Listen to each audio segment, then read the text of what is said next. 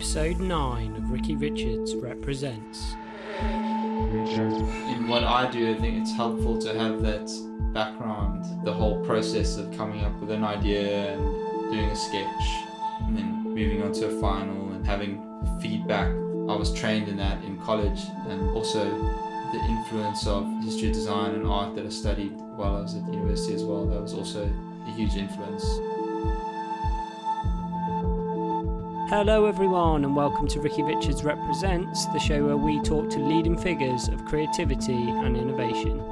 Today I'm talking to Justin Poulter, the internationally represented illustrator, about his creative journey and the steps he took to get represented.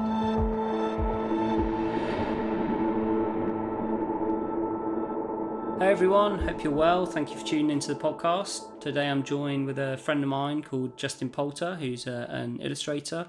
I'm sure you'll check out his work. He's amazing. But without further ado, I'll pass you over to him just to explain a little bit more about what he does day to day. Hi, I'm Justin Poulter, and I'm an illustrator and lettering artist. I'm freelance and work mainly in advertising. So the first time I met you, obviously we were working together in an agency setting, and one of the standout things, part of who you are and your brand, is the fact that you're from South Africa. And I was just wondering if, why you decided to leave in the first place. I've decided to leave because I had the opportunity to leave. My father is British and I was able to get a British passport through him. My girlfriend wanted to move here, planned it with her, and then also I felt like it was a progressive move for my career. I was able to make some contacts on the side, and it seemed like the right direction to go for me. So the South African design community, as far as I know, is relatively strong. But so what were your experiences of the community there?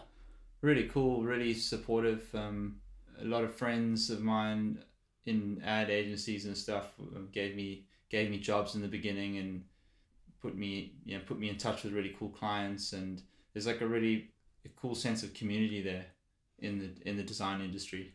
And have you found that to be the case in London or not really? I'm slowly getting there, slowly meeting more people and stuff, so the more jobs I do, the more my network is building, and I'm hoping that it's going to be something like that, but I can't really say it is yet, as I don't know. Sure, it's like it takes a little while to break in London, like everyone experiences that.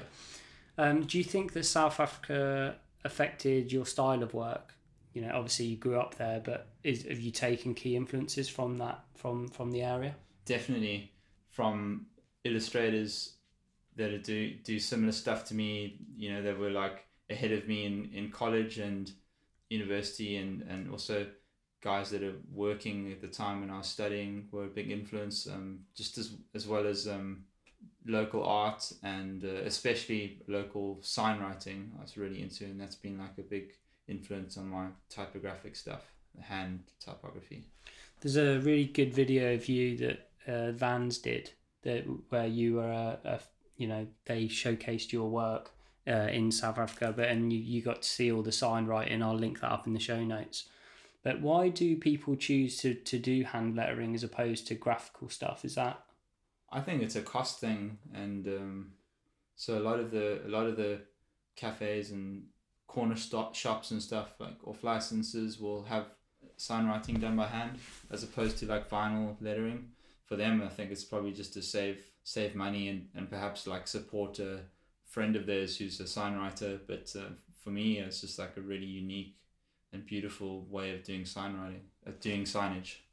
So would you say there's more of a densely populated kind of group of talented hand letterers there?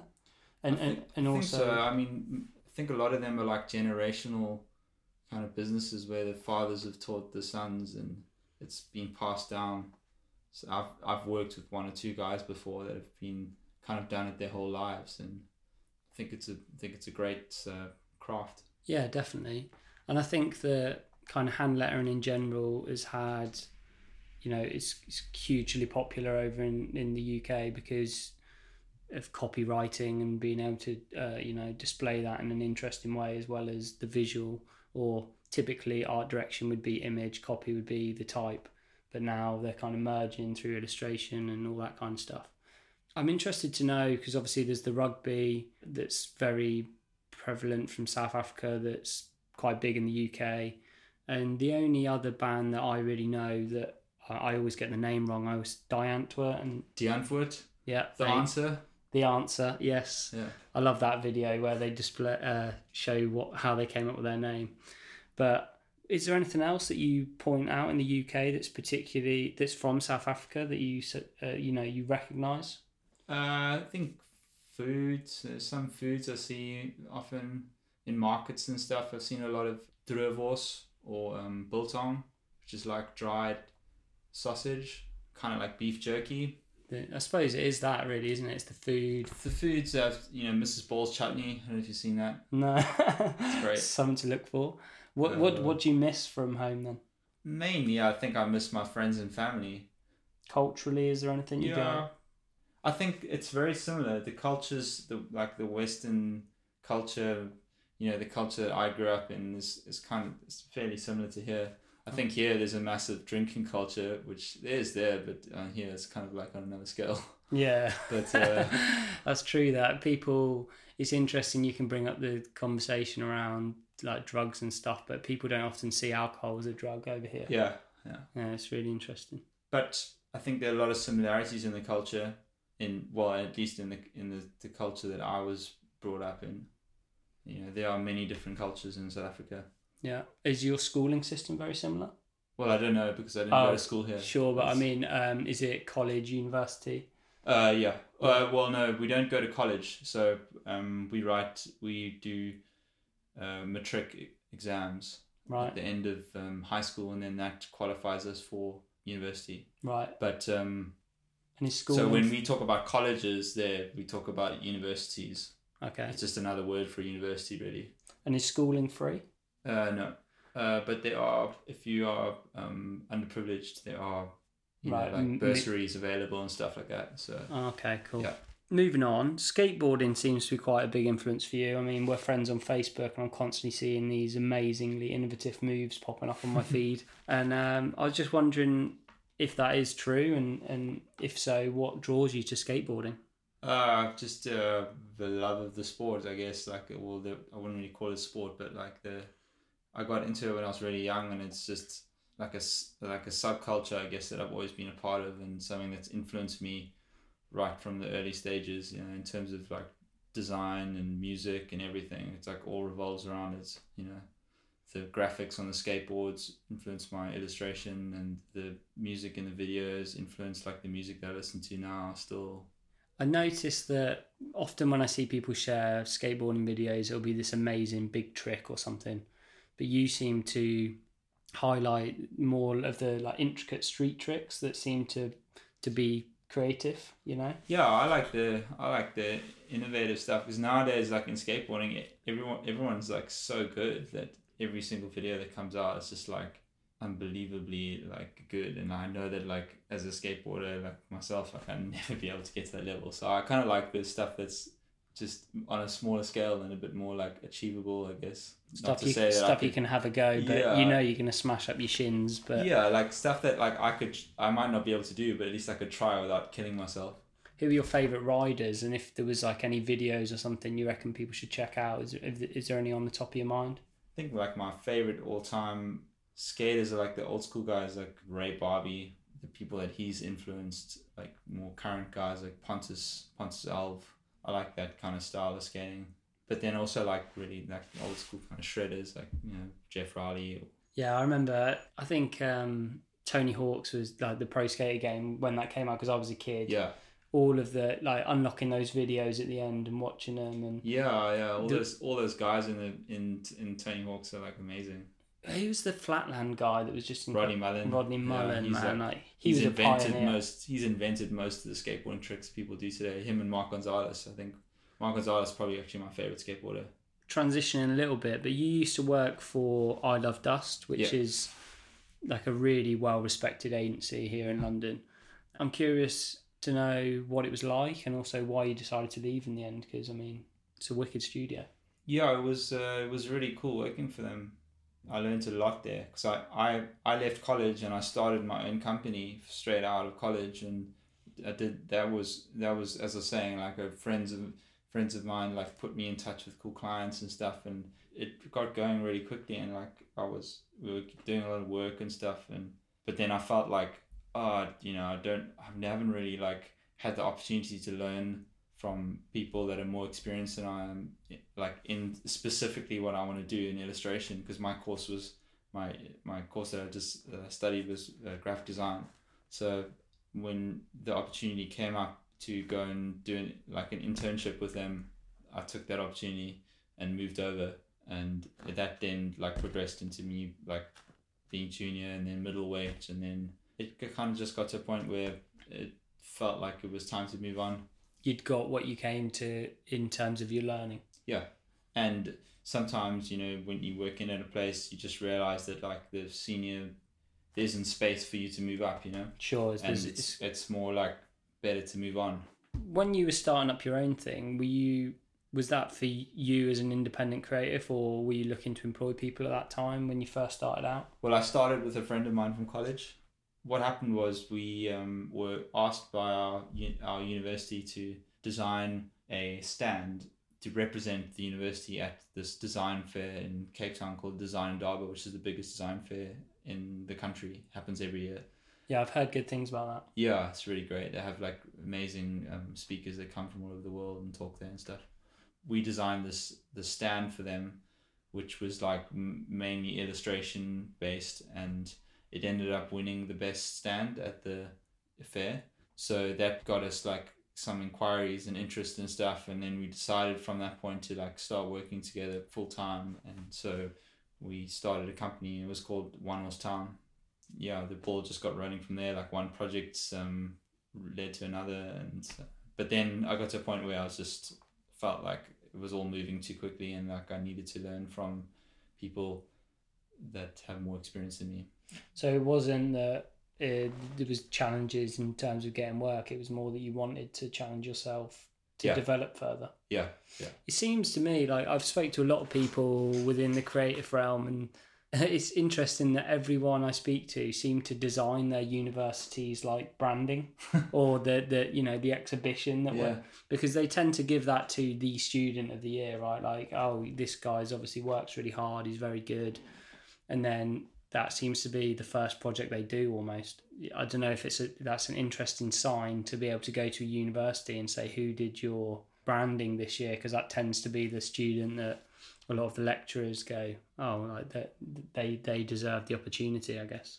Yeah, it was a really cool collaborative piece as well, because like as I say, I was working with Simon, this guy that a friend of mine that we started this business together with. Is he still illustrating? He is, and he's still working under that name as well, which is cool. So awesome. The company is still going. It's just it's him. He's running with it now.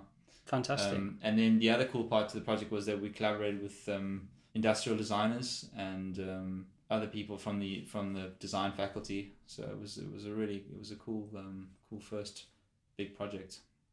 Having worked with you, one of the things that I really admired was the fact that you were quite a headstrong individual and that you have your own opinions and that you're not afraid of effectively to not fight for your ideas as much, but to have rationale for why you're doing things. And I was just wondering if you've always been that way, and if not, like how you've developed that and why you've developed that. Is it as a result of clients trying to change your work, or where did that come from? I think it's definitely is something to do with that, with clients I work with a lot of art directors that are very critical and stuff, and I think that helps to make you critical of your own work. It helps, to step back and really like analyze what you're doing. It seems to be a bit of a trend that the people that tend to be good, their biggest critic is themselves. They have this very, very hypercritical eye, and when other people are saying, "Oh, this is really good," they can still see the flaws in it almost. Yeah, I'm always looking back at projects on my website and stuff, and like unpublishing them because I just feel like I've progressed from there. Yeah. I also, after working at Art of Dust, I worked as a head of illustration at a company called Am I Collective, and I was in charge of 15 illustrators there. junior illustrators. So I was like creative directing them and managing clients and all that kind of stuff. And that helped to develop my more critical side as well. And it helped to like learn how to articulate my criticism as well. I mean, that's a fine balance for a lot of people. Basically, that feedback process of being able to speak to someone who's put their heart and soul into a piece of work and to give them advice that's going to make this thing better, but without crushing their enthusiasm, so to speak. Did you experience that at times when you were having to steer the ship? And if so, like, did you learn anything from that? Yeah, I think, I always try to be as nice as possible, and you don't want to hurt people's feelings because, I know what it's like being like a junior in a place, and up until your first job, like, maybe in college, people have been very supportive of your work. That's like how you got to that point, and then when you're presenting your work to someone, they're telling you it's wrong or it's, so that can be like a bit of a challenge. Yeah, and like I experienced that. That's the reason, one of the reasons of getting back to like why I left my own thing and went to Out of Dust is because I felt like I wasn't getting that feedback from people, and I developed quite a thick skin. Yeah, I think after that time, and so like I had to picture myself at that point being that junior when giving the feedback to these people, but at the same time, like I knew that like the deadline was encroaching and the clients were going, where's the work? And like, so you have to find a balance of like being really like quite stern and then being nice. Yeah, sure. And supportive. But it's the point which I think is really interesting there again is that once you go past the point of being offended about people giving you critical feedback on your work, eventually you come to this point where you go in search of it because you want to get better. And that you realise actually once you've been through 3 or 4 projects where that bit of feedback has improved your work, that actually it can benefit. But I think the balance always comes because it needs to come from the right person, people that are genuinely really good. Whereas so often we're being given feedback from clients who don't really know what the hell they're talking about. Yeah. And that's like that again, that's a balancing act. Yeah.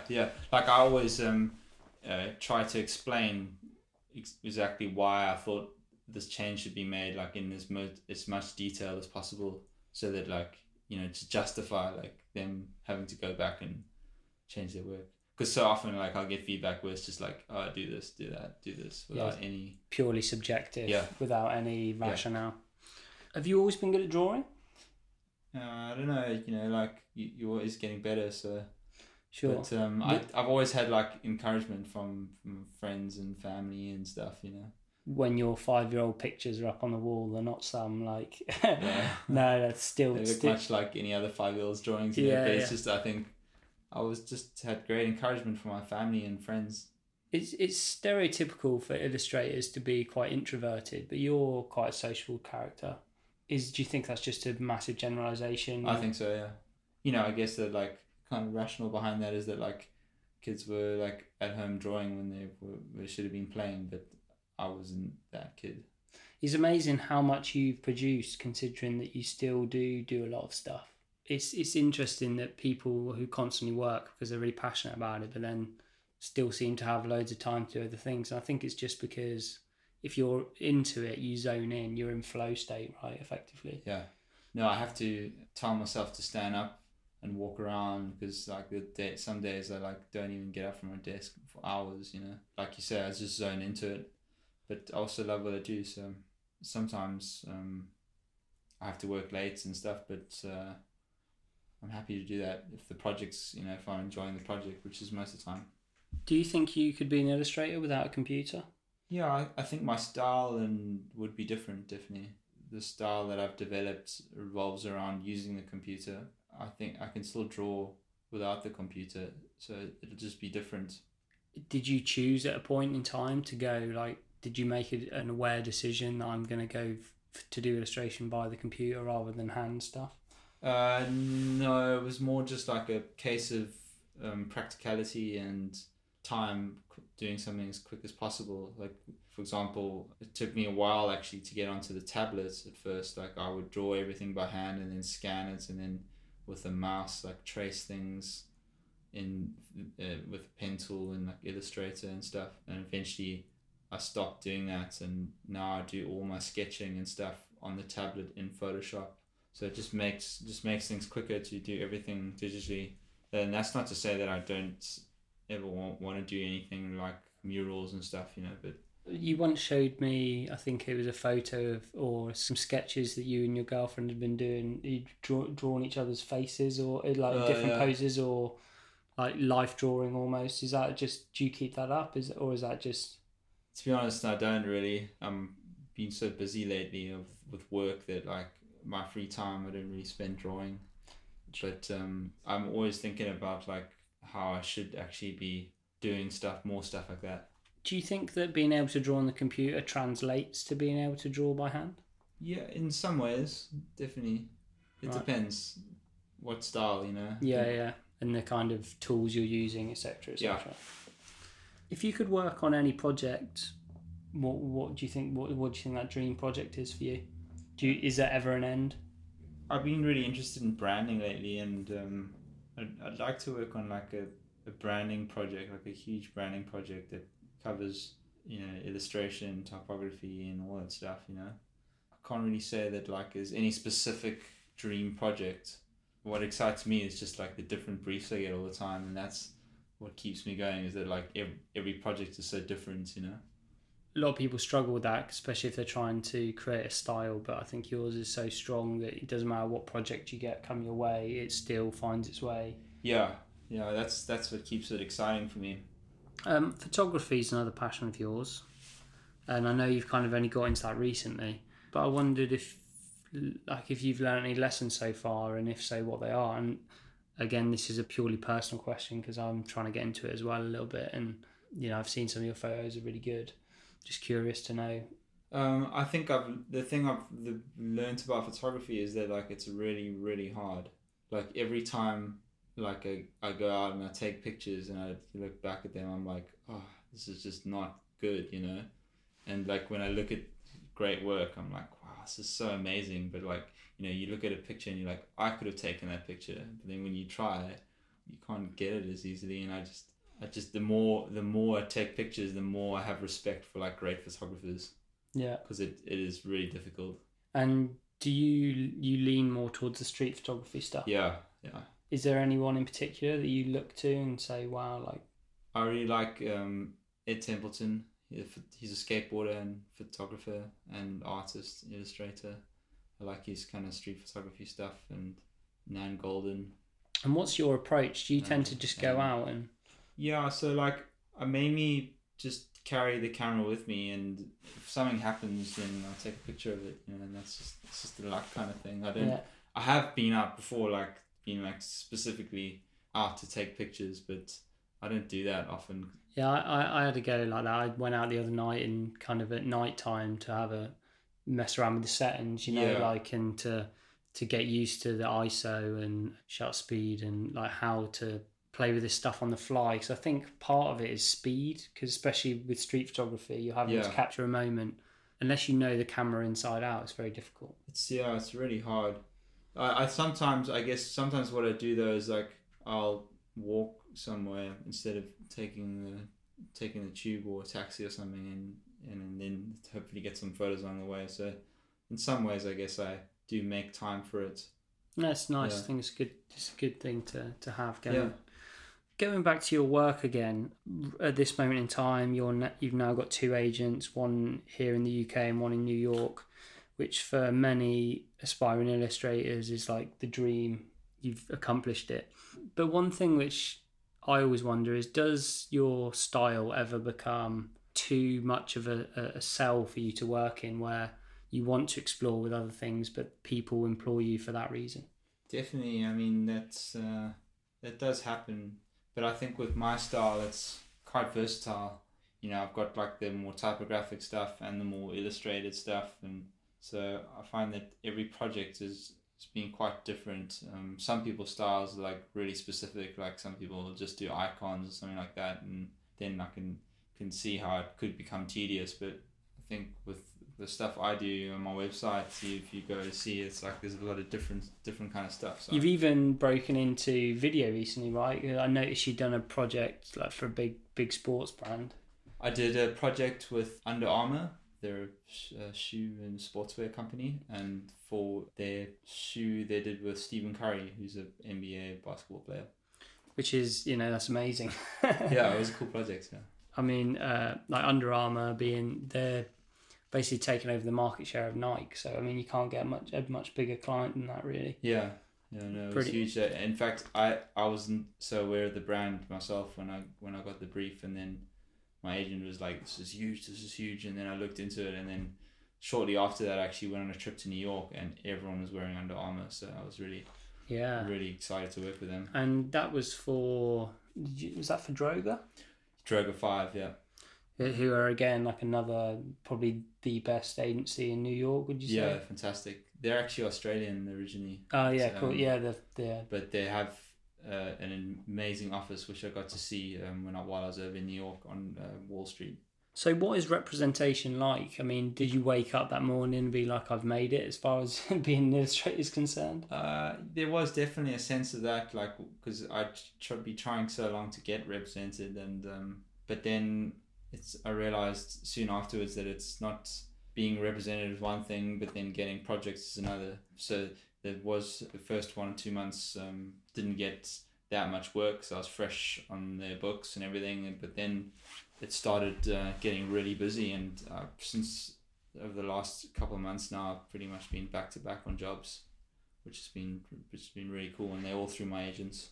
Just for people that don't know, myself included, like how much commission does an agent get out of a project? They take different commissions, the two different agents. Like an average of the two, maybe? 20%. And I suppose if the work's come in and they're bigger projects, typically. Yeah, and the thing that they do well is like negotiate the prices and stuff. I've always been really bad at talking money, and that's what they do. They're able to make sure that for the value they're getting, the clients are getting from me, like it's the money's right. I can't imagine finding many projects like Under Armour on your doorstep, but if you happen to find a project off your own back, do they take commission on that? So they have their regions, so it depends where it comes from.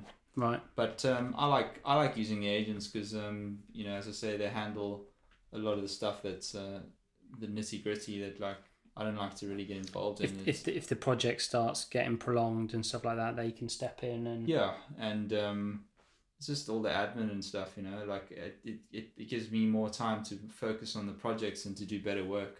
Do you think illustrators should go to uni? And the reason I ask that is because, especially here in the UK, like university fees are astronomical. If you're extremely talented, can you see people justifying the cost? I think it depends what kind of industry you want to work in. I think in what I do, I think it's helpful to have that background and the training because it prepared me for my projects that I did, as fresh out of college. The whole process of like coming up with an idea and doing a sketch and then moving on to a final and having feedback. I was trained in that in college, and also the influence of history, like history of design and art that I studied while I was at university as well. That was also a huge influence. So the crossovers between subjects coming in and just influencing your understanding of the industry as a whole. Yeah, I think it was definitely helpful. Like I don't regret spending 3 years at university at all. I also, at the same time, I think that there are people that are amazingly talented and like, they might just need to do a short course in the software or something to be able to work digitally. Or I don't think it's necessary to study. It all depends on the person and what kind of style work they want to do and what kind of industry they want to work in. Yeah, it's a shame because I feel like there's a bunch of industries where if there was some good kind of incubators that got them from early college level up to uni level, but without them costing an absolute arm and a leg. Yeah, the cost is huge, and like no one's ever asked to look at my degree. Like, yeah, I mean, same. I don't think anyone has ever been asked. It's all about your portfolio. Like, if your portfolio is good enough, you'll get the jobs. Continuation from that last question of the more personal questions, but what advice would you give to budding illustrators that are looking to break into the industry? You've had a pretty much model path. What slip-ups or roadblocks have you faced along the way that maybe people can learn from your experiences? I think the best advice is to go and work for someone first before you go out on your own. As I say, like I went out on my own first, and then I went to go work for someone. And I've learned so much more in that time I was working for someone than I did in that year I worked for myself. But I think also it's important to have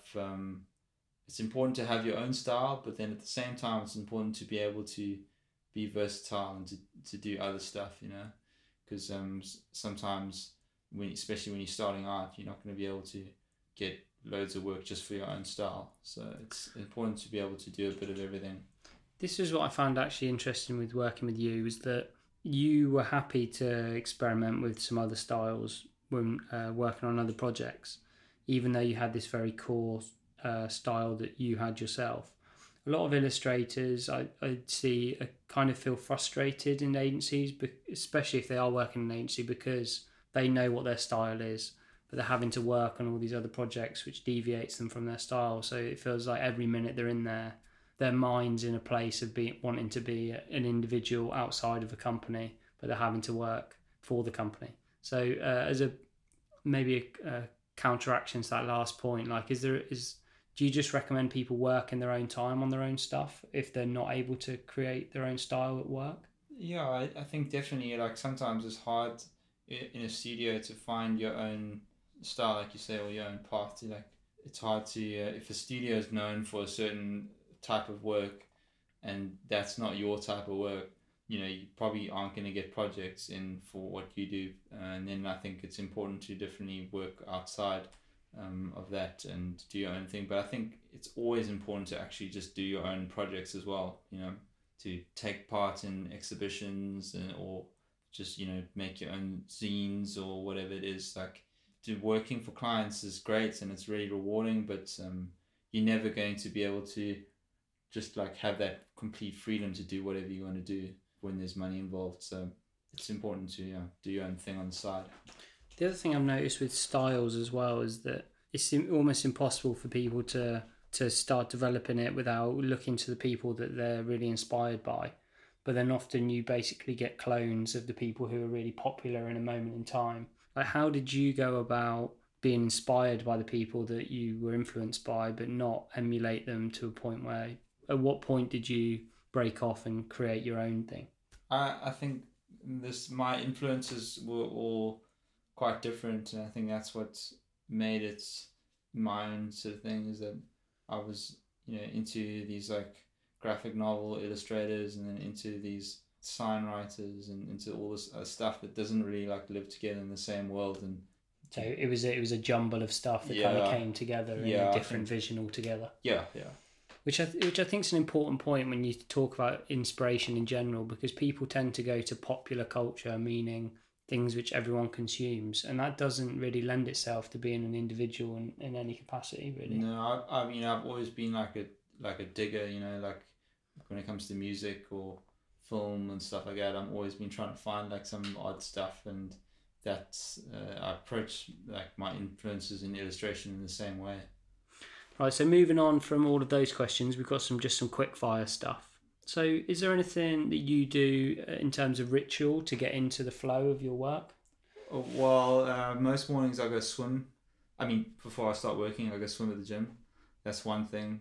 Coffee is essential. I'm really into coffee, and I can't get started without that. And I watch a lot of documentaries and stuff while I'm working. That kind of keeps me focused. I mean, this place is quite quiet compared to the office, which was it is quiet. A bit more noisy. Like, do you like the quiet? I like the quiet, yeah. Yeah, I do personally. I find it really difficult to focus in quite loud environments. Yeah, and I think also just like being surrounded by my own things, like my own prints and books, and because these are the things that like they inspire you. Inspire me, and that's why I prefer working from home. Is there one thing that you've learned that's kind of changed your life forever? And was there anything along the way, and maybe it is this idea of inspiration and digging that took your work from where it is and just took it up a whole nother level? We were talking about this earlier, like being self-critical, and there are things that I don't put out, but I do put out most of the things I do, because I feel that like even even sending work to clients, I have the same approach as like posting on my Instagram. You know, I've got that same quality control. You know. And I think that is true with your stuff. When I look at it, it's quality control. Like you don't do anything. You're very considered. Yeah. I zoom in a lot, you know, when I'm working. Like even though I might be doing a piece that's like for a small thing inside a magazine article, I'll be zooming into it like as if it was like billboard size to make sure that it's 100%, you know, because I won't be able to sleep at night if it isn't. Let's jump into resource questions, and I think this is potentially where we could, you know, since you are a digger, and so what book or learning resource has had a really big impact on you? I mean, this might sound like a really obvious thing to mention, but I really like the Behance network. It's there's so many people on there, and I'm always discovering new work through there, and I find it's such a great tool to promote your own work as well. And my website runs through that. And I'm curious to know some of your favorite illustrators. I like a lot of the illustrators that are like actually like graphic novel illustrators, like Charles Burns, and I really like old comic book illustrators like Robert Crumb. I like artists like street artists, a lot of street artists like Barry McGee, and I guess same kind of question, but a favorite movie or documentary. I really like David Lynch movies. It's like I like movies that we watch them over and over again, and you don't really understand them, and every time you watch them, you see more kind of things in them. And have you seen Primer? I have. It's time travel one. Time travel one. That's super low budget. Yeah, that one's amazing. Yeah, very good. There's another one that they did with like I think it's the same director. He's like what's his name? He was a scientist, and then he. Oh, I've no idea, but you'll have to dig out on the internet so I can find it.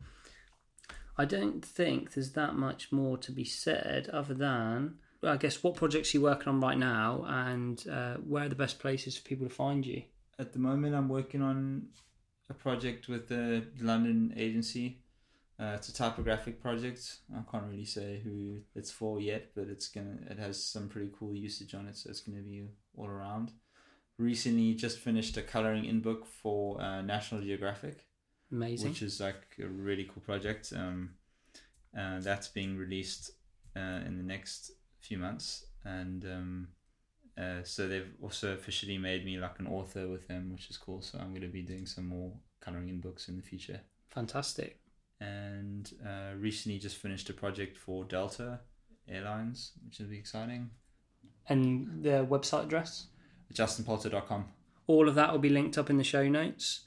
For people that I guess who are illustrators, I really hope that Justin's been on a really interesting path and has basically smashed it every step of the way. And so I just hope that people can get some good value out of this. I'm sure they will.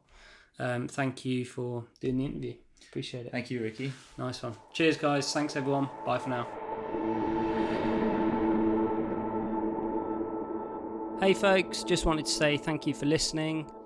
If there's anything from the show that you wanted to delve into in more depth, you can do so over at the show notes, which you'll find at rickyrichards.com.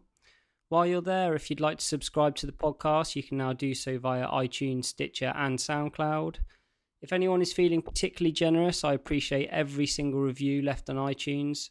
It does me the world of favours and helps me to attract more notable guests to the show. Lastly, if you'd like episodes directly into your inbox, you can do so via the mailing list, which you will find on every page on my website, which I will repeat is rickyrichards.com. Thank you for listening. I appreciate every single one of you. Have a great day wherever you are in the world. Bye for now.